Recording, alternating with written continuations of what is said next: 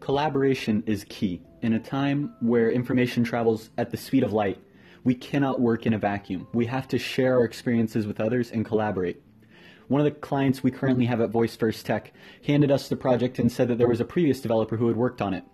After introducing us, I found out that the developer, Jordan, had actually worked on a significant amount of projects before Voice First Tech took them on. So I'm having Jordan on today so that we can collaborate a little bit on how he got into the voice space and what he sees as the future of smart homes and smart businesses with the voice interface.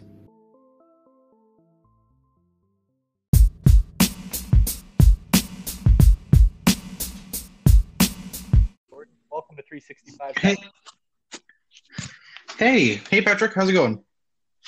Doing well. I just finished introducing our listeners to really how we got connected, which is incredible that we have been interacting in the same place for so long and didn't really find out about each other until a couple weeks ago. But I didn't on your background. So if you could walk our listeners through how you first got involved in the voice space and the smart home space.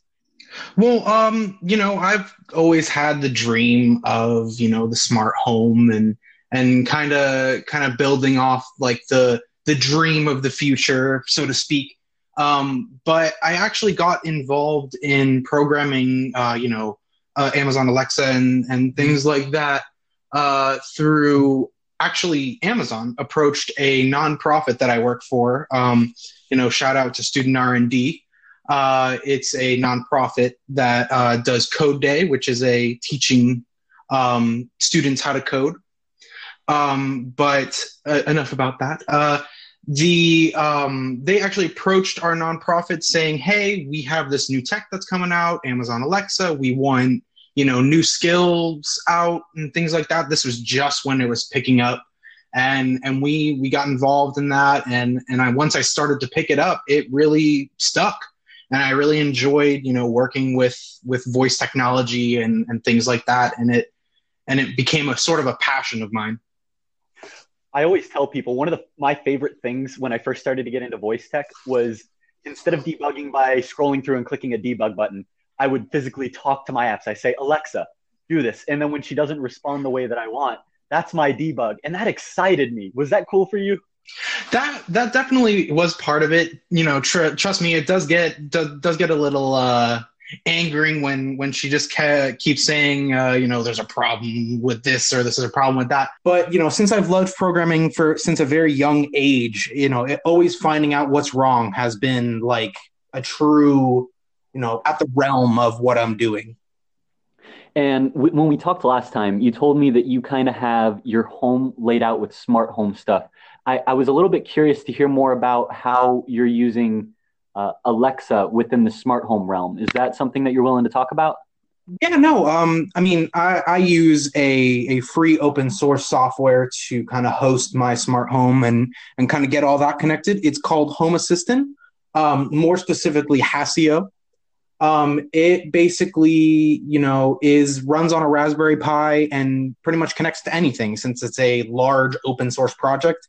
People can contribute all sorts of things. I personally haven't done any, GitHub work on it, but, it's something that I really, really like. And it is a really cool project. If you have the chance to check it out, you should. And I guess I talked a little bit about how we met, but really the truth of how we met is we've both been dealing on Upwork with clients in the voice space. Me, both with Amazon Alexa and Google Home, but you've kind of stuck just with Amazon Alexa. Was that a conscious decision you made to stick with Amazon Alexa? Or is it more that because you got in the game before Google came out, you just haven't like gotten into that Google space yet? So, I only just recently started with Google Home and Google Actions and things like that.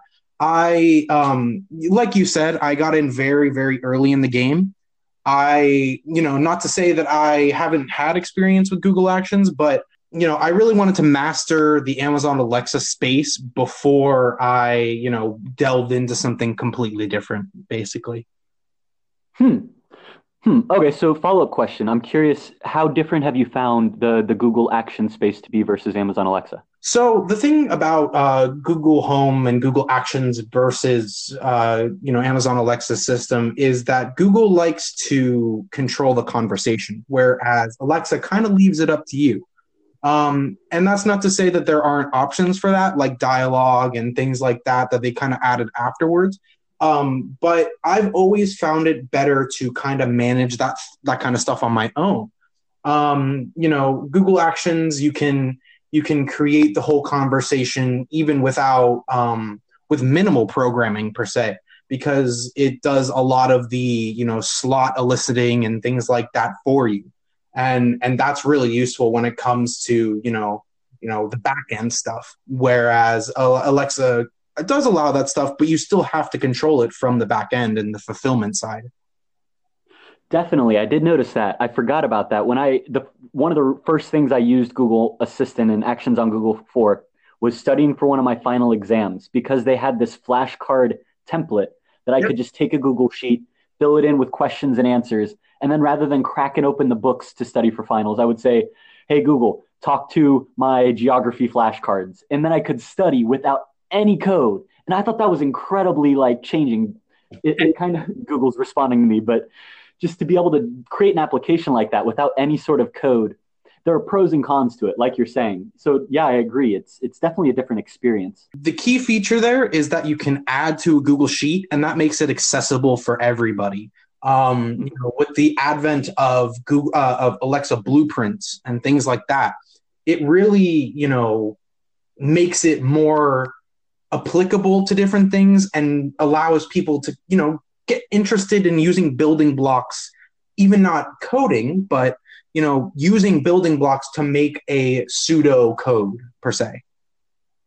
Yeah, and as we move forward, I feel like personally it's going to get more and more accessible for people to be able to build applications. But I think there's going to be a difference. Like in my mind, I see that there's going to be this actions like Google where it's going to be very easy for people with non-technical backgrounds to spit out copies of these applications. But in order to have these new groundbreaking, really earth-shattering technologies, it's going to take people with intimate knowledge of the technical aspects. People like you and me who are getting in early, who are really learning and understanding these technologies on a core level. Do you agree with that? That like technologies are going to be more accessible to some groups, but it's not going to allow them the same capabilities that technical people will have. I'll put it this way: everyone can drive a car, but not everyone can build a car. It really comes down to you have to have that experience. You have to know voice interface and things like that. What works, what doesn't. What can you do to work around certain things like slots and things like that. It really all comes down to you have to kind of have that intricate knowledge if you're going to do something groundbreaking. I would agree with you. Yeah. Hmm. What do you for companies that are listening to this that are thinking about coming into the voice space, what kind of benefits do you think that the majority of companies will have in adopting some either Alexa or Google voice app in their company? Think of it this way: everyone has a smartphone. Nine times, like, if you're using your smartphone, you're either going to use Siri or Google Assistant or even now Alexa because they allow that. And now that you have this option to get involved without even lifting a finger per se, you open an entirely new like interaction space. You're not really guiding the user to a certain web page through like a top of the funnel thing that your website would use. You're allowing customers to come to you and things like that. You're not it's not a matter of putting your product out there. It's a matter of making your product accessible everywhere and making users want your product that way. Jordan, I've loved having you on. Last question I have for you. What are you most excited about and that's coming forward in the voice space?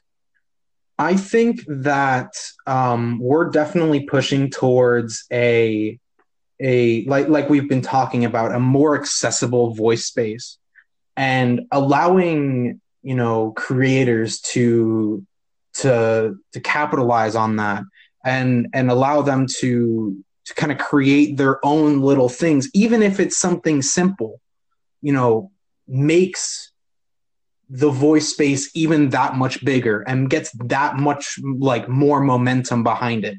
As we see this, push towards this new thing, I think you'll see that it is definitely, in the best interest to make it even more easy to use and make things even more accessible.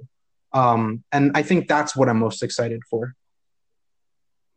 Jordan, thank you for coming on and bringing all of that knowledge and experience with you. I hope that we can continue to collaborate in the future. Thank you for joining us. Thanks for having me.